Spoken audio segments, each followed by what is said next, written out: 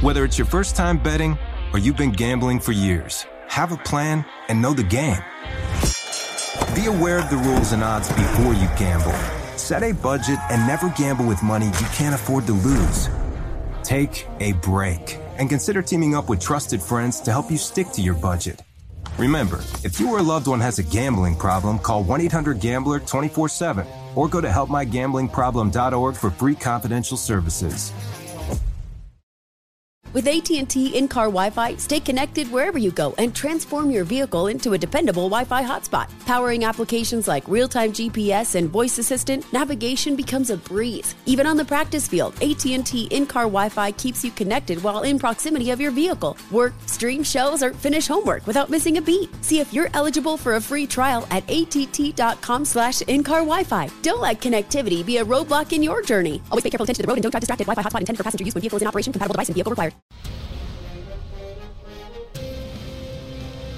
It's time for a Big Blue Kickoff Live. Nobody can ever tell you that you couldn't do it, because you did. On Giants.com. You know what I saw? New York Giant pride. And the Giants mobile app. 17-14 is the final. One touchdown, we are world champions. Believe it, and it will happen. Part of the Giants Podcast Network. Let's go out there like a bunch of crazy dogs. Have some fun.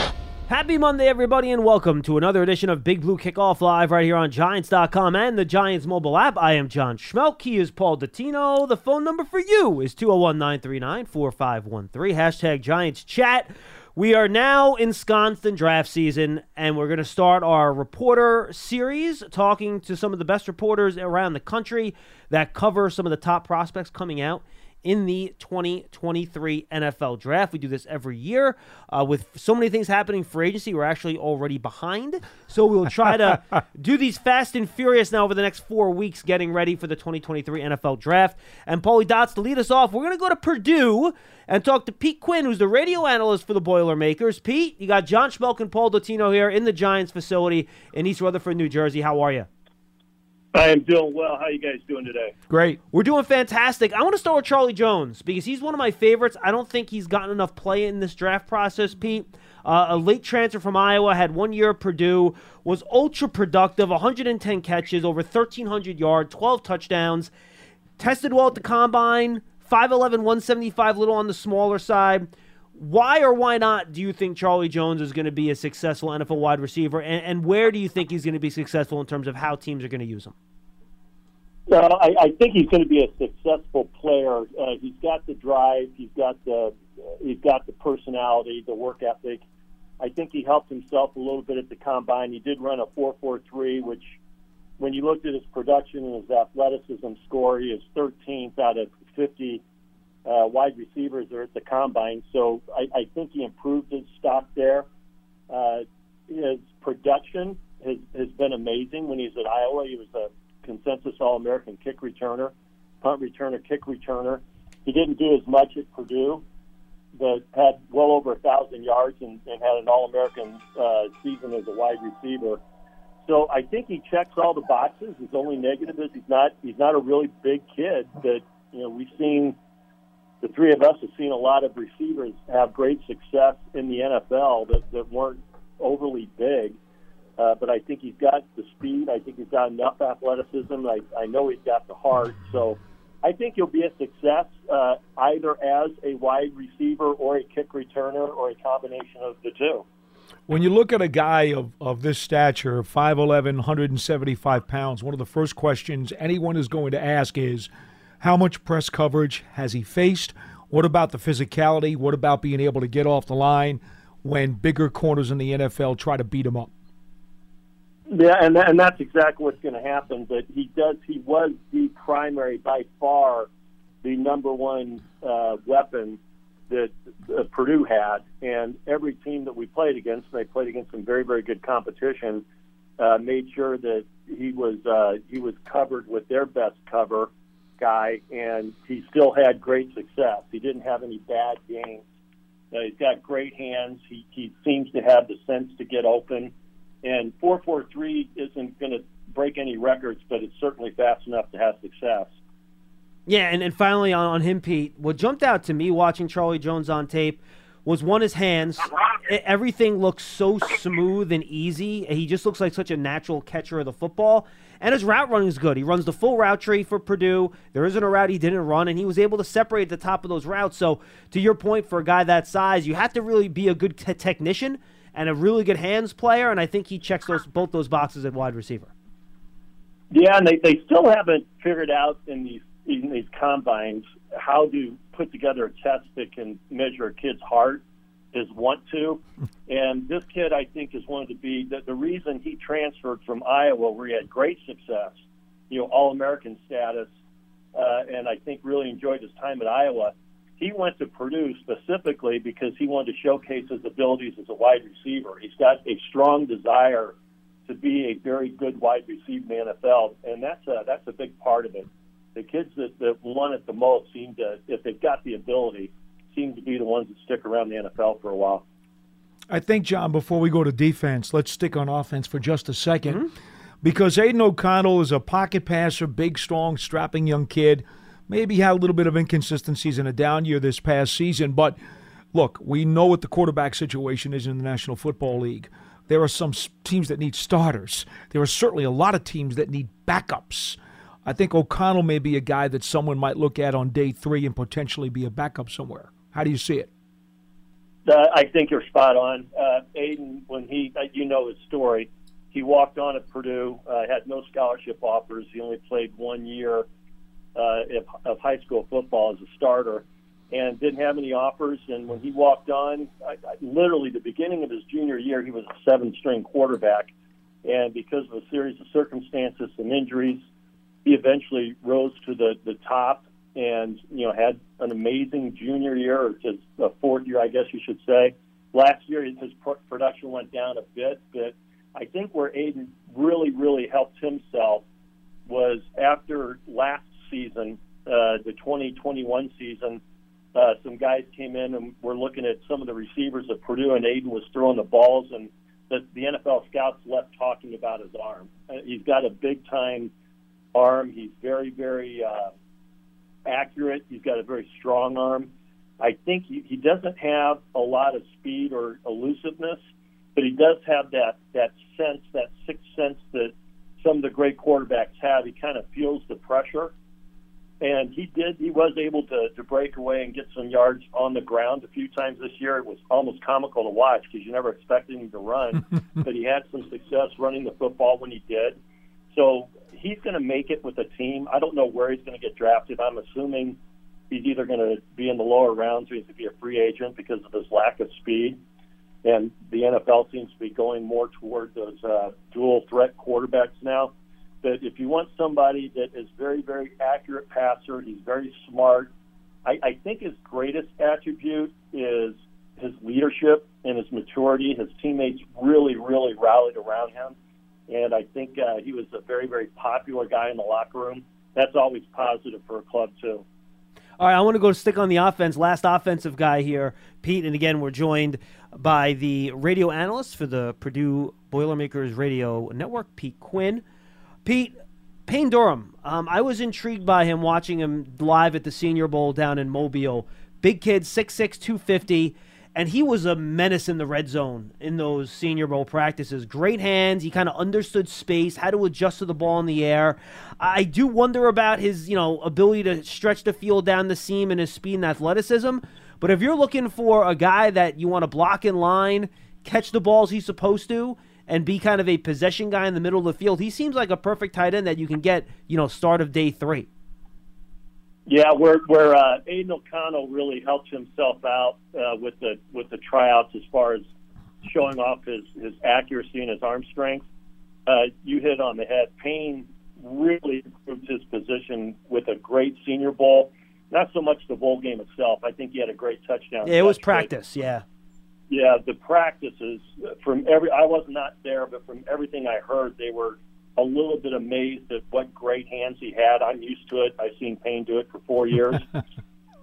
He's a big kid. Like you said, he's 6'6", 260. I think he's got some room to grow there.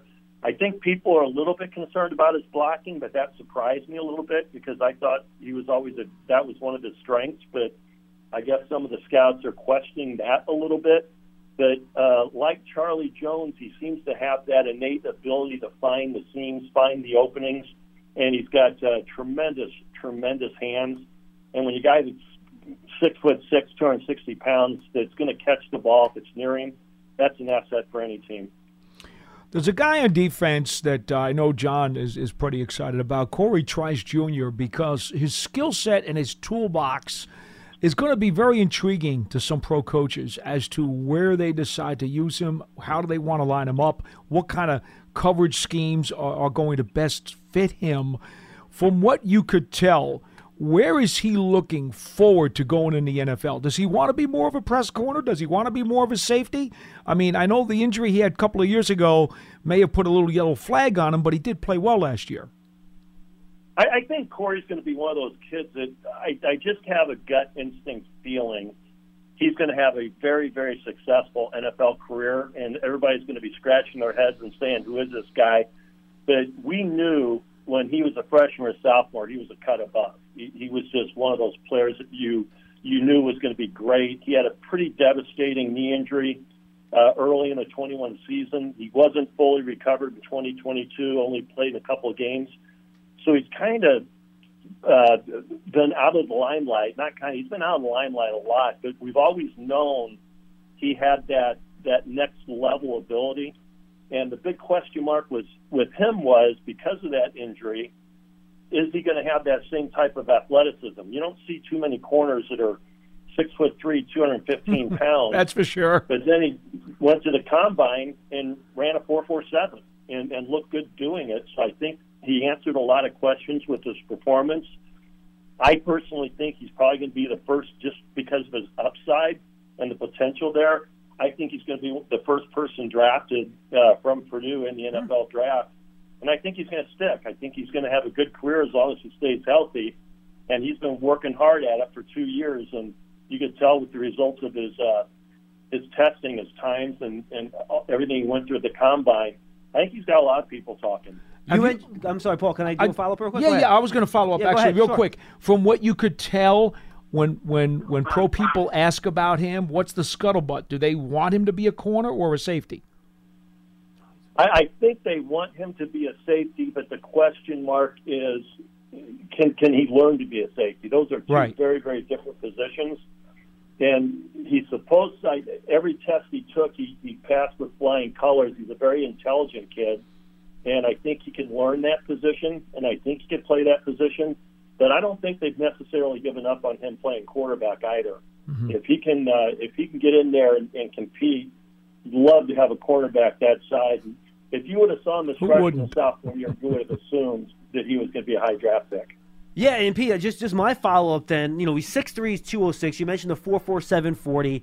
36-inch vertical, 11-foot broad jump. He aced all the testing, so he's really athletic. He's got size.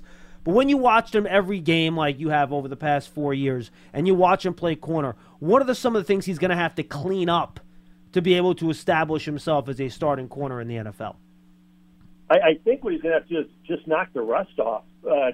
Again, his freshman, sophomore year, he looked like a no-brainer first or second-round pick, and then he had that big injury, which really set back Purdue's defense a lot, because he was, in my opinion, he was the star of the defense. And then when he went down, we were really hoping to get him back for the 2022 season, and he wasn't there yet. You know, he played in a couple of games, but he just wasn't there. So I think he's got the skill sets now. He just needs to start playing again. Let's talk about another guy on defense, Jalen Graham, linebacker. They're listing him at 6'2", 220. I got a feeling he's probably going to bulk up a few pounds because... Well, he was a safety in college, but people wanted to play linebacker. That's the trick with him. It will help if he adds a little bulk, but there's no question about his athleticism and his motor. How do you see his prospects going into the pros? I think we mentioned some guys that really helped themselves at the combine, Charlie Jones, Corey Trice. I think Jalen got hurt in the combine because his numbers weren't... I think there are a few eyebrows raised when he ran a 4.64, and I think people thought he would be a lot quicker than that. I don't know if he had any issues during the combine, but I think the numbers hurt him, but his production on the field he was the number one defensive player for Purdue, and Purdue had a pretty decent defense. And when Jalen wasn't in there, he had some injuries during the season as well. They just weren't the same defense. He can find the ball.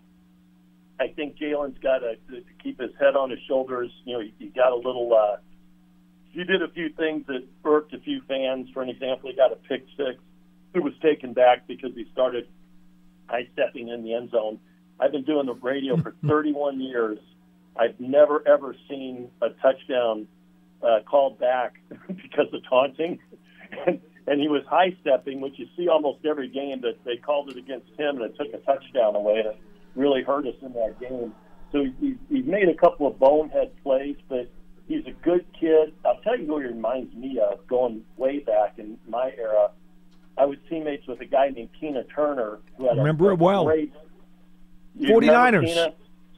Yeah, Tina had a hell of an NFL career, and they look alike, they talk alike, they walk alike. They just remind me so much of each other. I think he's got that kind of ability, and I think if he can keep his head on straight and he keeps working hard, I think he could really be a huge contributor to somebody's defense.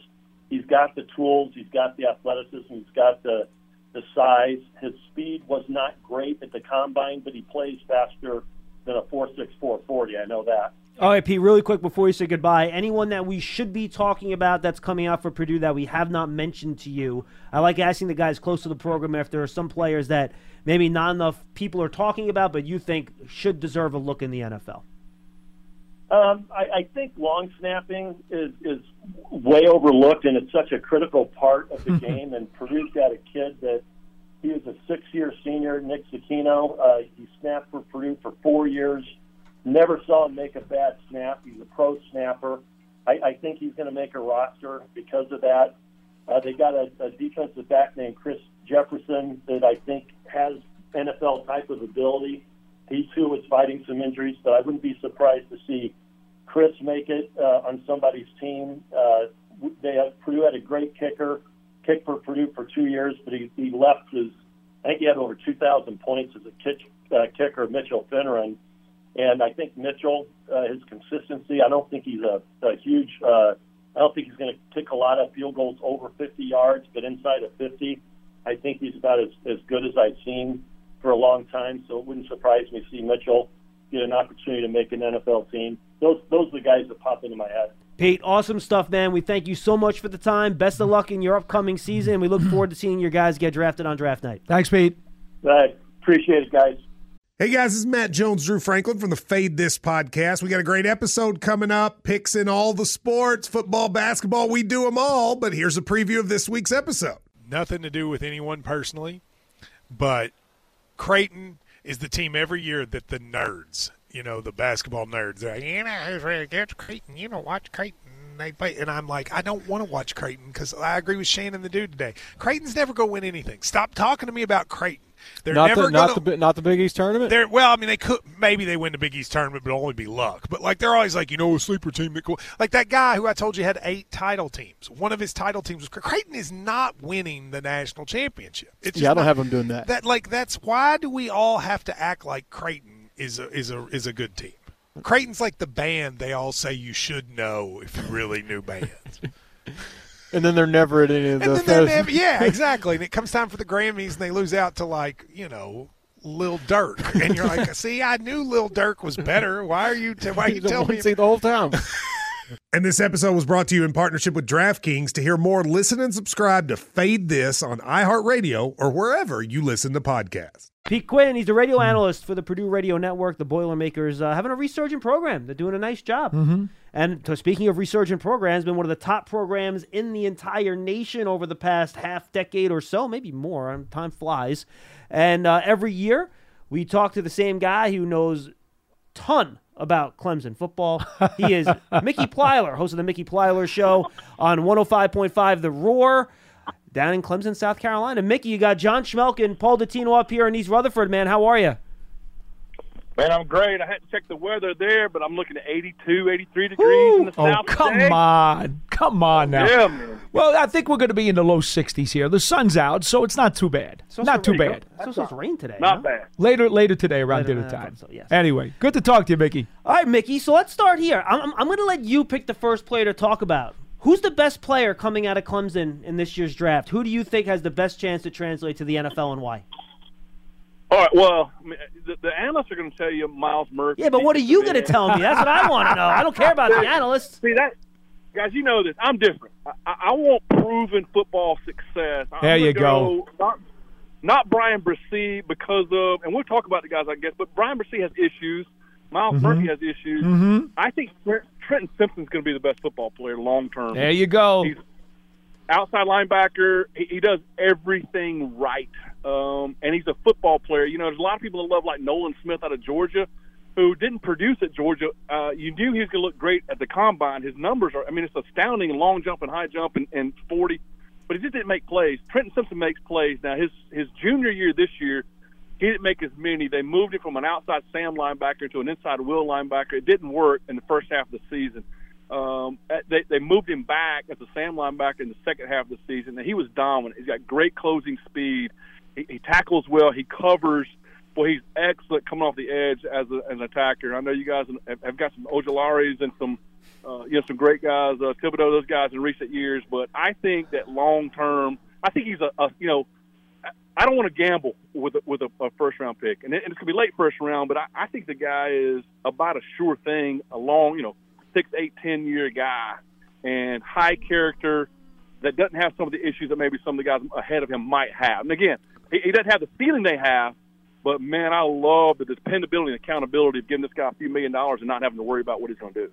Mickey, let me say this to you. I like him an awful lot. And the only questions that I had was I think I'd like him to get stronger, to add some more strength and power. Yeah. And I think sometimes he doesn't take the greatest angles. That's what I wrote on my notes. But having said that, I also saw a lot of Isaiah Simmons in him. And John can tell you, I was a huge Simmons fan coming out of school. And then it took the Cardinals and the NFL a little while to kind of tinker as to how they were going to use him to get the best out of him. Can you compare him to Simmons? Am I far off? And how do you see his best fit? I think that Simmons was a taller, more rangy guy. Simmons played some safety. Simmons probably had a better body. I think Simmons has a higher ceiling kind of guy there. I think you're right on the angle stuff. I do think that Simpson, both guys run really, really well. You know, obviously you can't teach that. I think that Simpson is I think he's a better instinctual player. I think he finds the football faster. I think he's a smarter kid, football IQ-wise.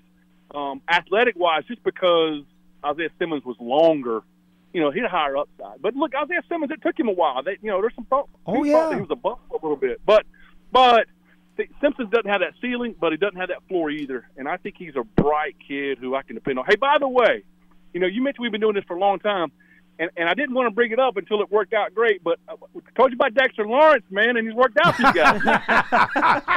Hey, by all means, you can praise him as much as you like. And that's another one that, he's a talent, there's no doubt. But it's a talent also with the personality. And, again, if I'm going to invest $25 million in a guy, then I don't want to have to worry about the little stuff. And I knew who he was. I knew he was going to be one of his workers, and the guy's going to be great in the locker room. And I know that talent's one thing. But, man, at the face of a program and investing my money into that and knowing the consistency I'm going to get, I'm glad that Dexter's worked out for you guys. Let me just do one quick follow-up on Simpson, Mickey. Why don't you think it worked out for him when he got moved inside? Was it like his because once you go inside, you kind of have to diagnose a little bit more, take those angles like Paul talked about. What were some of the issues when he did have to go inside and why it didn't work out there?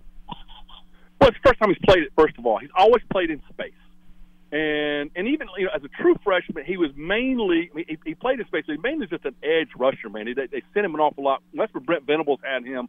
Venables was very aggressive with him, and he's a terrific pass rusher. His sophomore year as a Sam linebacker, I thought he covered exceptionally well. He got out on the screens and covered tight ends and fast enough to cover backs and some slot receivers. I thought he really excelled at that. When they moved him inside, just getting caught in that traffic a little bit, in between the tackles against the run a little bit. And I thought he was thinking probably a little bit too much outside of a natural position. But, the NFL's like the college game. We're going to spread it a lot more now. We're going to play on the perimeter a lot more now. And make no mistake, I don't think he can play inside at all. I mean, I think you're talking about maybe a better 4-3 outside linebacker, but because of his size. Size, look, I mean, there's no doubt there's going to be an issue. And strength, you mentioned strength. He's got to get a little bit stronger. Now, he's a muscle-up kid, but it's not a big frame. It's not a huge frame by any stretch. But it's, in the right system. And don't get me wrong, he's not a top 15 pick. But, and I would feel better about being his agent on the second contract than I would the first contract, if that makes sense. All right, fair enough. Let's go back to a couple of the names that you mentioned earlier when John first brought you on. So Myles Murphy, a lot of folks think Will Anderson, Myles Murphy, one of those guys is going to be the top edge rusher in this draft. Tyree Wilson in that mix too. Yeah, he could be. So where does Murphy deserve to go as an edge rusher in this particular selection process? Well, this is like the conundrum for drafting for GMs right now, right? Because, I mean, if you think about potential, this is a ceiling guy. I mean, when you draw it up, this is what you draw it up like. It's beautiful looking. And the first day I saw him, he's standing in the back of the line, and I saw this guy, he's 6'5", and he's got these sprinter calves. And he's twitchy, man, and the tools are there.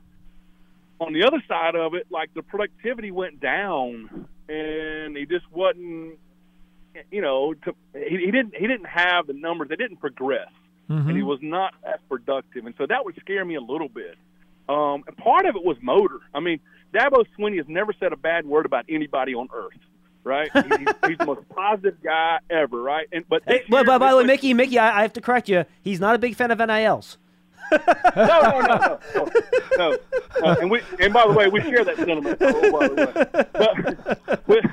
But with that said, halfway through the season, Dabo called out Myles Murphy for loafing and pointed him on the film and called him in his office and said, "Here's a list of plays that you loafed on, you busted on, and the scouts aren't going to like this."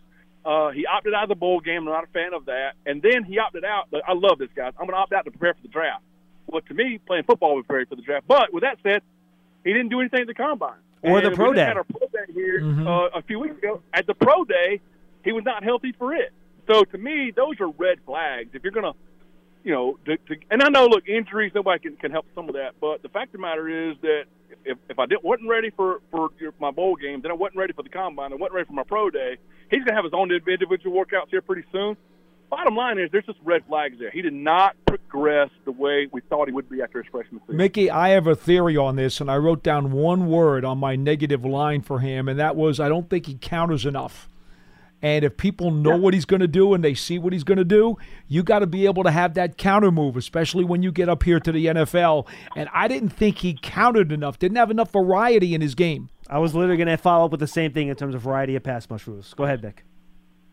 I would agree with that, guys. And, he's one of these guys that if you on draft night, right, they're going to turn the film on. It's going to be a highlight film, and they're going to go, my gracious, how'd this guy fall to 12 or 15 or 18, whatever it is, because the highlights are great. But you're right. Notice it. Now, he can run down, like I said, if he can be developed. And I know all these guys think they're going to develop the next guy. But running down plays on the backside, there are some times there where it's beautiful looking. But there are times there where it just doesn't equate. The talent does not equal to the sum of the parts, I guess. And just so fans understand, he's 6'5", 268 with 33 3/4-inch arms, which is exactly literally, you want to build the defensive end in the factory. That's what he looks like, but only 6.5 sacks last year, just to kind of give some background to exactly what Mickey was talking about. All right, let's go to Brian Brzee.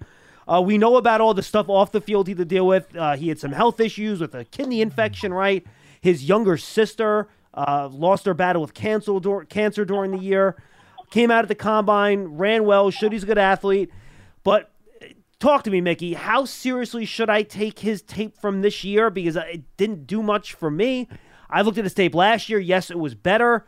But, you talk to people, and I feel like he's still got a little work to do to have the power and strength to kind of stand up and be that guy that's going to take a pounding as an inside defensive lineman in the NFL. Oh, well, sure, but those are the red flags. Now, let's examine this from a specific standpoint. Yep. So he tears his ACL, and there's been plenty of guys who played a long time in the NFL that tore their ACL in college. With that said, during the rehab, there were rumors all around the area that the rehab wasn't going great all summer long, and part of it might have been an effort standpoint. Well, later we find out his sister, who had cancer, went back, and they thought she was going to, survive, and she had a downturn for where she passes away. I mean, the kind of stress and pressure on a young man, and then later on, he gets a staph infection from a kidney type deal, and so he misses some time there. It's almost like you could say black flag, but I mean, how many draftees are having to deal with cancer and family? Oh, absolutely, yeah, for sure. I mean, so again, I mean, look, it might be that the guy, it wasn't ACL, it was a kid. Maybe the guy's injury prone, and it might be maybe the guy is not a hard worker, but he's a talent now. But are those things behind him? And this is one that could go either way to me. Is he ready? I mean, talent wise, he's a terrific pass rusher inside. I thought he did, held up fairly well against the run. Body wise, he's great. Motor wise, I mean, he plays hard. And he gets an awful lot of attention. He takes up double teams, but I think he get upfield and rush the passer. I know that's important in your league right now. 100%. But the black flags are still there. And so how long are those long term? If you get him behind him and can move on, man, he can be a great player. But it wouldn't surprise me. Maybe those are real issues for a long time too. Let's go back to the edge and KJ Henry, because at 6'4", 260. I wrote down I loved his quickness off the snap. I liked his quickness in terms of his athleticism and his motor. By the way, you were talking about the motor before. He's got a motor, I see. And then I wrote down negatives. Didn't think he bent very well, even though he had some good production. I think he had 9 sacks this year, John. And I wrote down that I thought his toolbox was probably a little bit lacking. So physically, he may not have the tools of a Murphy, but I wonder if his intangibles aren't enticing to somebody. His intangibles, of the 4 we've discussed, his intangibles are the best. He's a guy, boy, he comes from his dad was a college coach. His mom's unbelievable. I've had his mom on my radio show. We do a Mother's Day special, and she's unbelievable. The family unit's amazing. Like, you're going to invest in this guy, and he's awesome. He came out as a 5-star out of high school. He was not ready. He did not play a lot early. He got behind some more talented guys, continued to work. But this is a locker room guy. This is a guy that is not as talented as a Murphy, but a guy that you want to be around. He's going to be a coach in the NFL or in college. He's just one of those, it doesn't surprise me you wrote down those positives. Yeah, I mean, there are some issues from a physical standpoint compared to he's not this strong. He's not the athlete. He's not the I mean, I do like the burst. Against the run, he held up okay. I'm not sure he can do that at the next level, in the right system kind of thing. I don't think he's athletic enough to play in a 3-4. I'm not sure if he's big enough in a 4-3. I mean, there's some issues there, but man, what a kid. He's kind of kid you want your daughter to marry, and you want him in that locker room, and he's going to be in a bunch of locker rooms for the next 30 years as a coach somehow, some way. But I agree with your assessment on him. And it'd be interesting to see, borderline top 100 kind of prospect, I would say. All right, I want to jump over to offense. Davis Allen, I saw him at the Senior Bowl, Mickey. And look, he's tall, he's 6'6", he's 245. I know he didn't have a ton of production this year, just 39 catches for 443 yards, but I also know the Clemson passing game was kind of a struggle all year for you guys. So how would you classify him? Is he a guy that can do both? Can he block and he receive? Right now, is he more of a receiver? As you could call him a tight end, but as you know, there are really different categories within that tight end group these days. And nowadays, I mean, I don't know. I know there are guys who are making the league.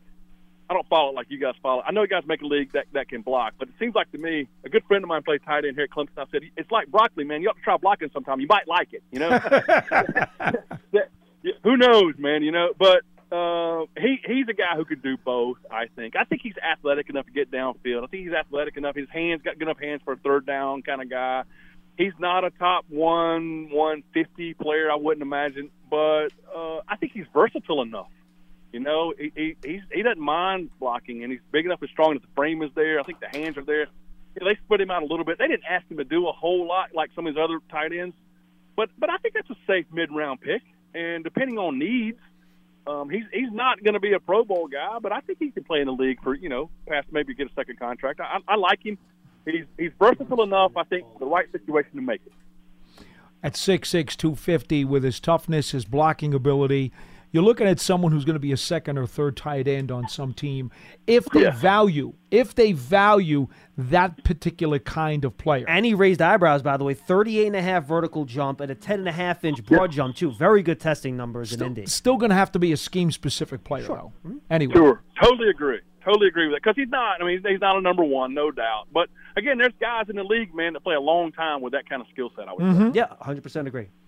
All good. Okay. Thibodeau, by the way, I had a question for you guys. Like Thibodeau's one of those guys, like a Miles Murphy. You invested, it's all there, but productivity-wise, like his senior year or junior year or whatever, did he have a good rookie season?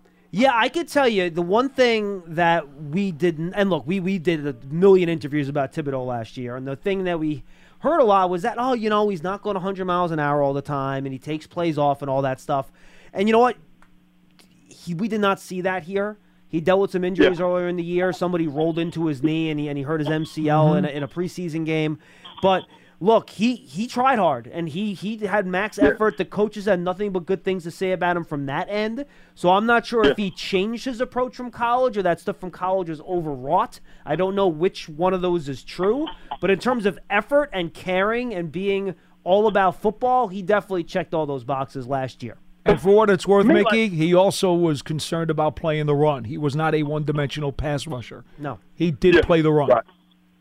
So like Murphy, to me, would be the ones, but, you protect yourself a little bit in college. I mean, your potential top 10 pick, of course you're going to protect a little bit of that. But, to me, you see it, man, I'm gonna go play full speed. I'm going to go do everything, bust my butt and prove what I can prove every snap. And we won't have those questions.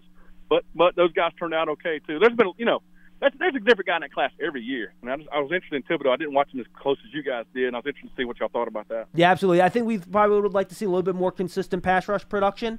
But for a rookie, he did a nice job. Two guys from me before we say goodbye. Guard/tackle Jordan McFadden. I know he played both tackle spots for you. Some people maybe see him as a guard, but he does have 34-inch arms. So you tell me where you think he fits in the NFL, and then help me with the last name. Joseph Ngata? Yeah, Ngata, thank you. Ngata. I know he was a 5-star for you guys, right? 6'3", 217. That gets Paul Dottino all lathered up and excited. Tell me about him and where you think he might fit in the NFL. All right, McFadden is a good kid. I think a guard. He reminds me. We had Tremaine Ancrum here. He's been in the league for a few years now. A guy that's kind of a Swiss Army knife, can play inside or outside.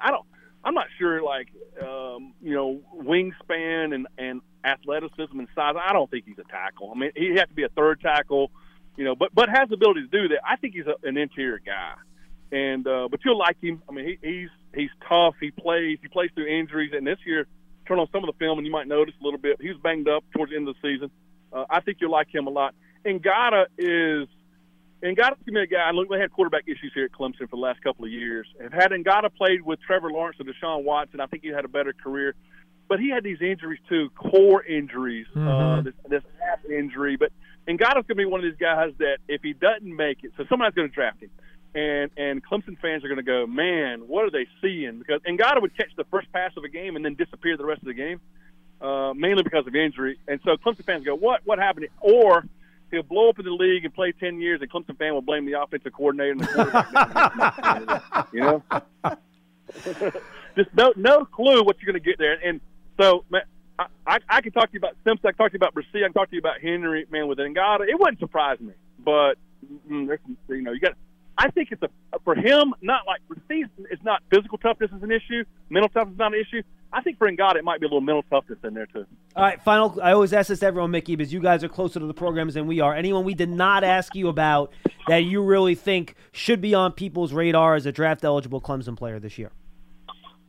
You covered the most, but I heard the Purdue guy talking about kicking. BT Potter's a guy with a leg in the league, and I'm not sure draftability wise and all that. Those are the ones. Clemson was lucky; they got some guys coming back. Those three underclassmen, though, I think those are all first round talent guys. But if you're reaching down the road a little bit, and maybe in a free agent deal, I think BT Potter's going to play in the league for a few years. He's got a strong leg, consistent leg, and kickoff and punts. I mean, kickoff and field goals, and his consistency, I think, will play in the NFL. Hopefully you guys can get your quarterback issues figured out then there, Mickey, because we like to see a challenging Georgia and Alabama again in the college football playoffs. Believe me, buddy. It's been 2 years, man. We don't know how to act. Hey, by the way, you guys, last year you were drafted like 5th and 7th, and so it's got to be better to be drafted 25th, whatever it is. Like this year, right? Keep that up, right? Oh, yeah. 100%. Mickey, good stuff, my friend. Good to talk to you. Enjoy the off season, and we'll catch up with you next year. Great to talk to you again.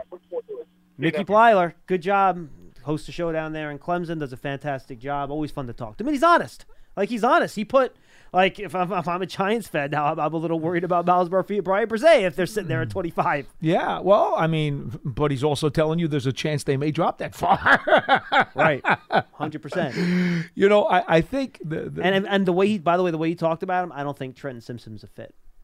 Because the Giants are going to have to play him inside, and that's where he struggled. No, I don't think. When I went into the Combine, when we went out there, John, to Indianapolis, he was a guy I really wanted to make sure that I checked on. Mm-hmm. First of all, you walk up to the podium and he looks like a safety. Right. And he basically looks like Landon Collins. Coming out of the Combine, I was saying to myself, probably not a fit. And Mickey just pretty much confirmed everything there. I don't see it, and I know a lot of people were talking amongst the fan message boards and stuff. Oh, Giants need a linebacker. This is a guy they got to talk about. I don't think so. Hey guys, it's Ray from the Bobby Bone Show here to tell you the national sales event is on at your Toyota dealer, making now the perfect time to get a great deal on a dependable new SUV like an adventure-ready RAV4. Let's go! Available with all-wheel drive, your new RAV4 is built for performance on any terrain, from the road to the hills to the trails, all over. And with plenty of passenger and cargo space, plus available tech like wireless charging, and your entire crew can stay connected. Or check out a stylish and comfortable Highlander with 3 spacious rows of seating, up to 8 passengers, yeah. And with available features like the panoramic moonroof, you can sit back and enjoy the wide open views with your whole family. Plus, both RAV4s and Highlanders are available in hybrid models. So no matter your style, you can drive efficiently and save on gas. Visit your local Toyota dealer. Check out amazing national sales event deals on RAV4s, Highlanders, and more. Visit buyatoyota.com. That's buyatoyota.com. Toyota, let's go places. All right, let's get to it, folks. Don't forget, go subscribe to the Giants Huddle podcast. It features interview with Giants players, former Giants players, reporters around the league, former players, coaches, executives, you name it.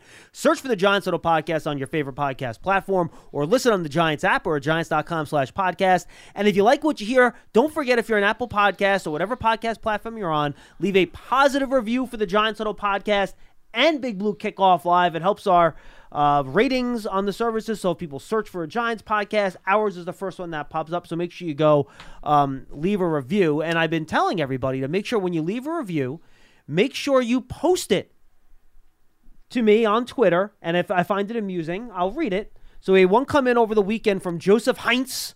Nice German name, I like it. This is his review. I love this podcast. Listen to them every day on my way from work. Informative, good conversation. One thing to critique would be see them read more stuff from #GiantsChat, which I think is fair. We don't do that as much as we used to. No, we don't. I think there are a lot of valuable questions. And by the way, I tried to keep this review short, much like Lance. LOL. Keep them coming, and I'll keep reading them. Way to go, Joseph. 201-939-4513.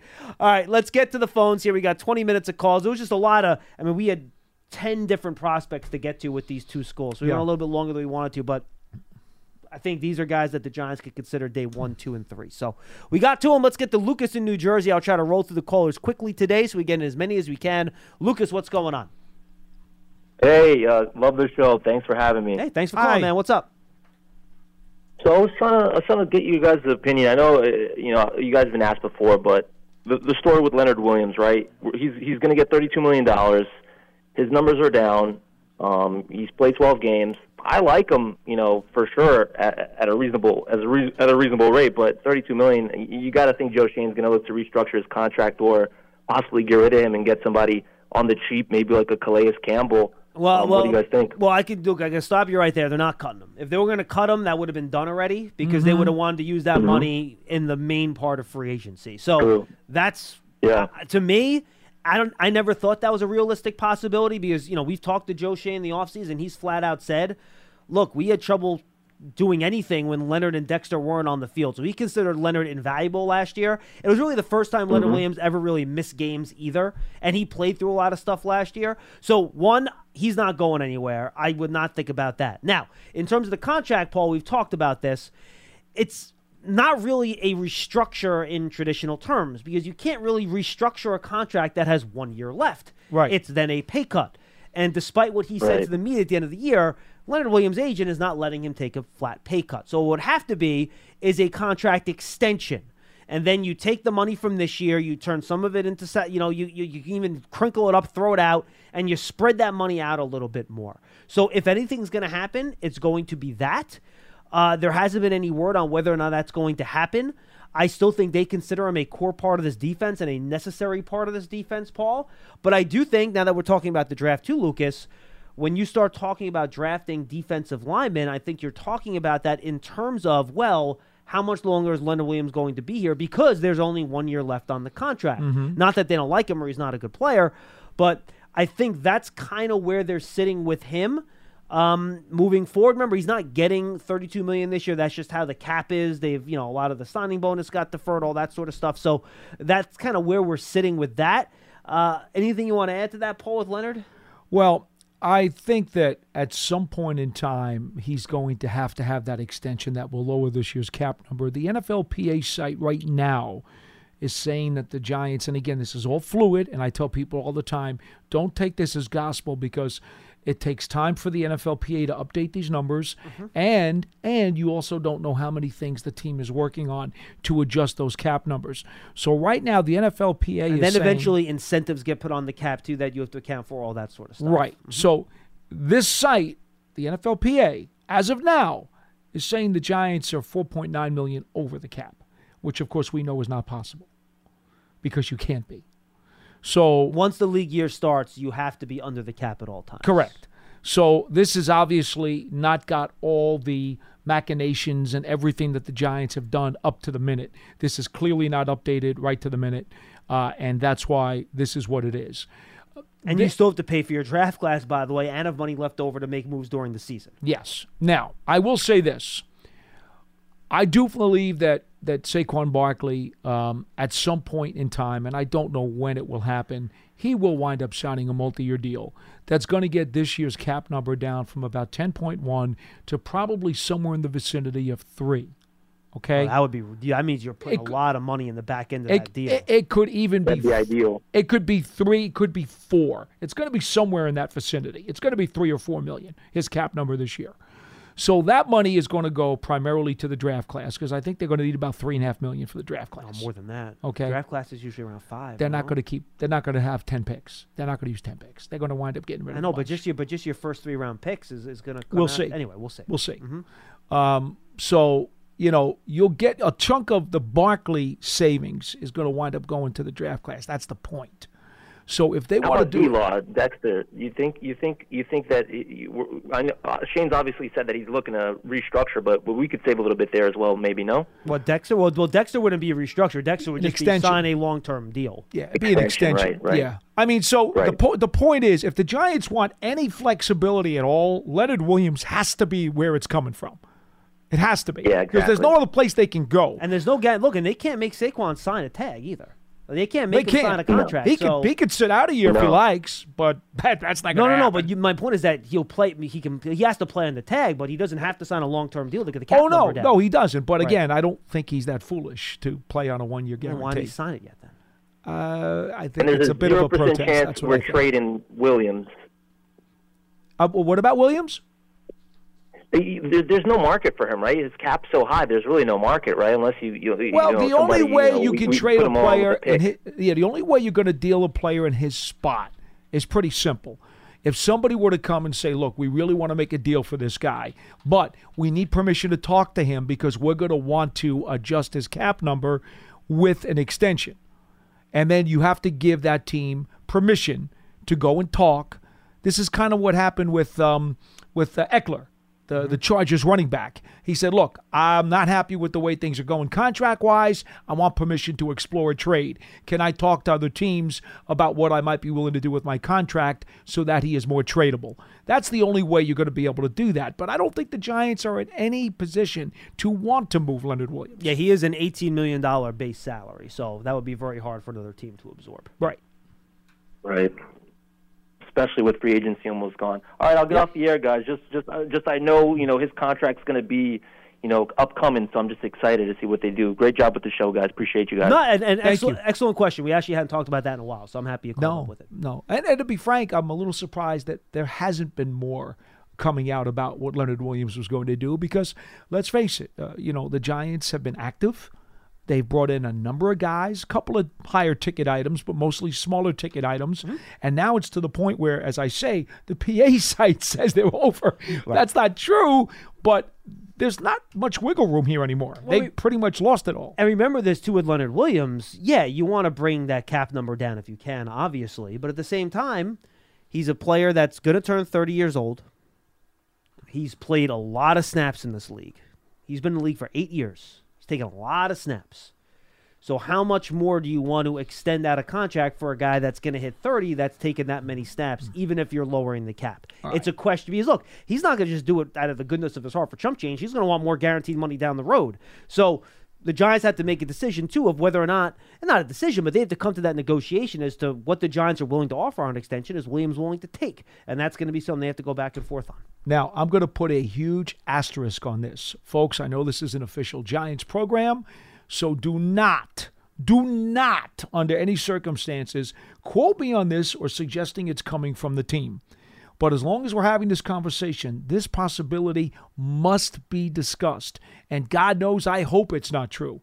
But Leonard Williams, when he came back off injury last year, remember, he had a thing in the neck that went down into his shoulder and it impacted him. He came back and he played because he was so desperate after 8 years in this league trying to get into the playoffs. He told us after the season in front of his locker that he still felt some issues inside his neck down to his shoulder. He also said no, he did not think he was going to have any type of surgery. Did not think there was going to be a surgery, but at the same time, he was hoping that rest would heal that and it would be a foregone conclusion. Everything's going to be great. It was a stinger issue. Be back. It was a stinger issue. Bingo. Mm-hmm. So, what's going on there? Is the thing lingering longer than it's supposed to? Is that a medical question now that he has to answer? Is it a medical question the Giants have to answer? Because if they're going to give him an extension to lower this cap number, they need to know medically how that sucker is working out. So folks, I simply raise that as a logical possibility. It's part of the business of this game. You have to think about that. It is something that you may not want to talk about. It's something that I don't have any evidence of, but you must be wary of that. It's just another layer to the whole conversation. I say peel back the layers of the onion all the time. You have to do it. All right, folks, go download the Giants official streaming app, Giants TV. It brings original video content and game highlights on demand and direct to Big Blue fans. Giants TV is free on Apple TV, Roku, and Amazon Fire TV, and the Giants mobile app. And don't forget, you can also take your fandom to the next level with a season ticket membership. Stay connected to the club all year round, not just on game days. Memberships are now available for the 2023 season. To learn more about all the exclusive member benefits, visit Giants.com/tickets. Limited inventory is available. All right, let's go to Gerald in New York. He joins us next on Big Blue Kickoff Live. Hi, Gerald. Hey, guys. How you doing? I ain't talked to you guys in a while since I moved out of New York. I've been a fan a long, long time. I remember that game with Larry Zonka pummeled that ball and him and Evans ran that thing through the end zone. But I'm going somewhere different today. Sure. I want to understand why is that the AFL and NFL don't show more of their history with the Giants for championships that they won the 27th, 38th, the 34th, and the 56th, through the 1920 through the 1969 season. How come we never hear about the Giants and their culture? And I love the culture that they have this year because it started something back like when Bill Parcells was here. I'm going to go be another second or two. I just want to know, I appreciate you guys. You guys should get GM money for the questions y'all answer, and the way y'all answer questions, y'all need to get GM money. But anyway, no argument here. I want to know how come there's not more mention of that, because the Cowboy fans are driving me crazy. They don't have the culture that the Giants have. And like I said, I remember that game. I think it was Fran Tarkenton fumbled that ball at Arizona, and Herman Evans picked that ball up and Joe run it through the end zone. And man, Joe Pizarchik, not Fran Tarkenton. Woo-wee. Joe Pizarchik fumbled the ball on the handoff. Oh, okay, I'm sorry. It's okay. I'm sorry. It's okay. It's okay. That's why old guys like me get to be part of this program, because I got to make sure we fix those things. I will speak from a logical perspective here. I think people do talk about the Giants' culture and the way they do things here. They have 4 Super Bowls in the Super Bowl era. Mhm. I think people do talk about it. Why don't people talk about the Super Bowls from 56 and before that? 1, there's no video of them, so nobody has seen them. 2, not to be a jerk, not many people are alive that remember those Super Bowls. Well, they were the NFL championship game in those days. Yeah, the NFL championship. Sorry, yes. And generally speaking, like the Bears have a ton of NFL championships. The Browns have a bunch of NFL championships. Does anyone talk about those pre-Super Bowl era? Yeah. Not really. It's just kind of the way it is. There are 2 date lines if you want to talk about the modern NFL. Number 1 would be 1958, the greatest game ever played, when they lost in sudden death overtime in the championship game to the Colts. That is one line of delineation for the modern NFL. If you want to go later than that, you go to 1970 when the AFL and the NFL merged. The merger, yep. And that is another perfectly acceptable line of delineation. If you want to say modern NFL, I will often quote things like that, and I'll say modern NFL since the merger in 1970, or modern NFL since the 1958 championship game. And if you want to use Super Bowl era, I could live with that too. You could go with that too. I could live with that. I do not have a problem with that. I just want to throw that out there, guys. I'm a long-time Giants fan. I'm a long-time Knicks fan, too. And like I said, I just want to throw it out there because I don't care about the Cowboys. I don't care about the Commanders. I just care about the Giants. That's all I care about, the old teams and the new teams. And for the culture concerned, I love the culture. And the guys that come and go for his money, back in the days, some guys would take pay cuts for the keep a player. But that's another century, another dimension of football. But I just want to thank you guys, because like I said, you guys can get DM money, because y'all answer the questions right, and y'all have all the answers. You corrected me on this, and God bless you guys. And I'll call again when I have something else to say. Please do. Thank you for the call. Thank you so much. And Doesn't the broadcast department have its own salary cap, John? At least that's kind of what I was told. I'm not going to comment on any of this because I'm going to get in trouble. Okay. Yeah, I have a couple really funny lies, but I'm not going to say them. Okay. Okay. And I'll say this too, like the Cowboys didn't exist when the Giants won those championships. They started as an AFL team. Yeah. Right? Dallas Texans became the Kansas City Chiefs. Correct. Dallas Texans became, and weren't the Cowboys the Cowboys were an expansion team. Weren't they the Colt 45s though before they became the Dallas Cowboys? Or am I wrong about that? Oh boy, Colt 45s were a baseball team that became the Houston Astros. Oh, that's where I got my confusion. You're right. They were the baseball team that became the Astros. You're correct. My bad. You're right. It's okay. Yeah. Wrong. Texas. That's why old guys have to sit in in on this program every once in a while. Yes, to give information in the end that no one really cares about. Speaking of information nobody cares about, Charlie's calling in from Portland, Maine. Charlie, how are you? Hey, speaking of old. That's right, Paul. Hey, guys, how y'all doing? Hello, good, Charlie. What's up? I have to tell you, just for your own edification, and I really hate to do this and build you up, but I have had so many people ask me, and on Twitter as well, what has happened to Charlie? It seems like he's been lost in a bunker somewhere, and we haven't heard from him. And by the way, the other side to that is they applaud and say, we're so happy we haven't heard from him in a long time. He called last week to me and Lance. Did he? Okay. Yeah, him and Lance had a good back. All right, what do you got, Charlie? Hey, I just been, sometimes when you put yourself out there too much, it does, with actors, they go up, and you're it overexposed. Backfires. Yeah. So that's what. Yeah, I don't want to be overexposed. But no, neither do we. I got a couple things. First of all, I got to say that the Huddle podcast is probably one of the best podcasts out there. And Giants fans, that I'm on the other side of the glass most of the time, but John does such a great job on that. And I just listened to, just a little while ago, the Bible guy, the draft Bible guy. Yeah, Rick Saratella. He's awesome. Yeah, he was great, and he gave us a lot of small school guys to be aware of and look at. That's what he does. So I just want to give a shout out for the Huddle, any you people haven't listened yet, you should definitely do it. No, checks in the mail, Charlie. And now, Charlie, in your Twitter Spaces, you're always inviting me to that I'm always ignoring. You need to tell all your followers in there that they should subscribe as well. See, he's buttering you up so we can call 3 times a week. Oh, That's what he's doing. No. There's a huge butt coming in the middle of this call where it's going to go south very quickly. That is true. Just give it a second. I'm enjoying this while it lasts. Charlie, what's your second point? Go ahead. My second point is about Leo. Yeah, I'm with you, Paul. Something should have been done by now. So it's either a medical issue going on, or I got a question for you guys. Look, Charlie, maybe Leo just wants to hit unrestricted free agency next year. I know, maybe. Could be. Maybe he wants one more payday. I want to make that clear, by the way, Charlie. Let me make that clear one more time. We do not have any evidence. Okay, we have no evidence that there is a lingering medical issue. Right. I simply talk about something that he mentioned at the end of the season that you must keep in the back of your mind as a possibility. Sure. That's all. Oh, yeah, definitely. But if we cut him, right, what would be the dead cap hit if we had to cut him like June 1st cut, post-cut, or just cutting him right now? According to Over the Cap, you would have $20 million of dead money. Okay. Can't do it, Charlie. Now, well, you can. We but brought you it. That's a huge number. We brought in that guy Robinson for a visit. Right, he's a starter with the Rams, a D tackle.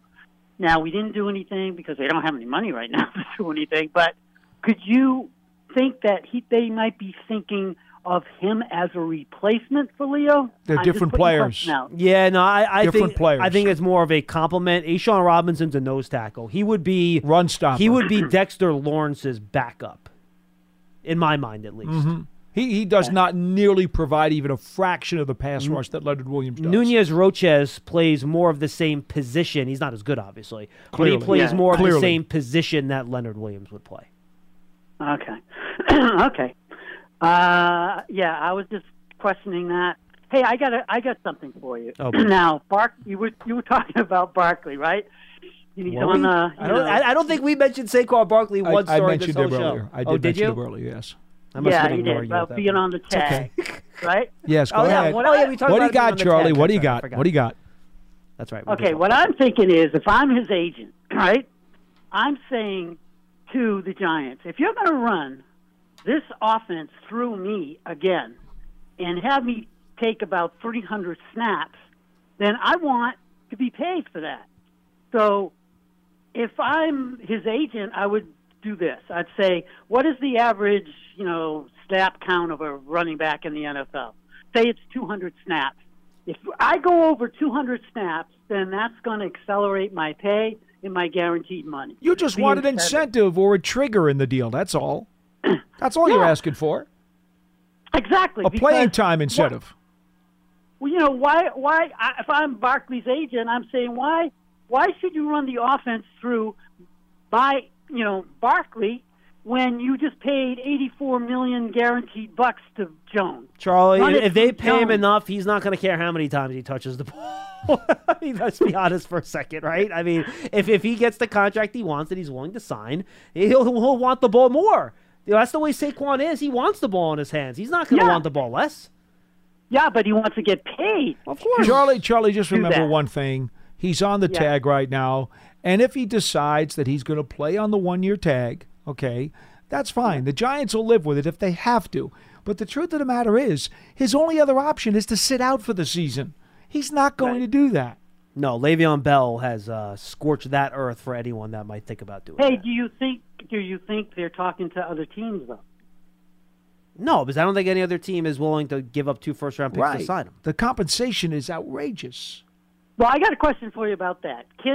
Is that compensation like wrote in blood, or can the team change that compensation with a negotiation? No, I mean, you could trade him. He could sign the tag, and then you trade him for whatever you want to trade him for. You could do that. If a team signs him outright, it is 2 first-round picks. Okay, so they can kind of get around that if they want to. Yes.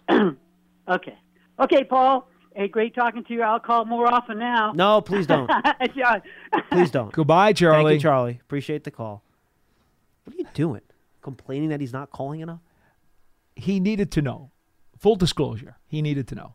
No, he didn't. No, he didn't.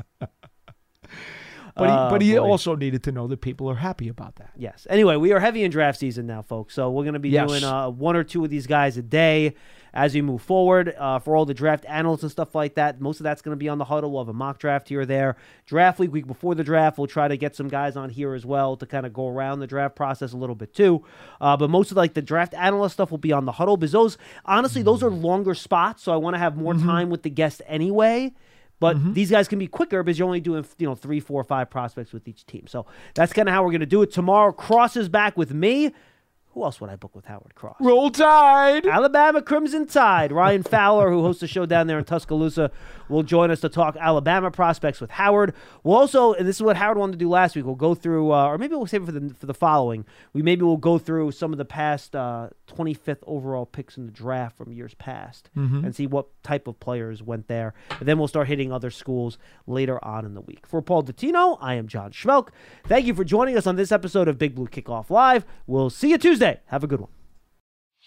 Whether it's your first time betting or you've been gambling for years, have a plan and know the game. Be aware of the rules and odds before you gamble. Set a budget and never gamble with money you can't afford to lose. Take a break and consider teaming up with trusted friends to help you stick to your budget. Remember, if you or a loved one has a gambling problem, call 1-800-GAMBLER 24/7 or go to helpmygamblingproblem.org for free confidential services.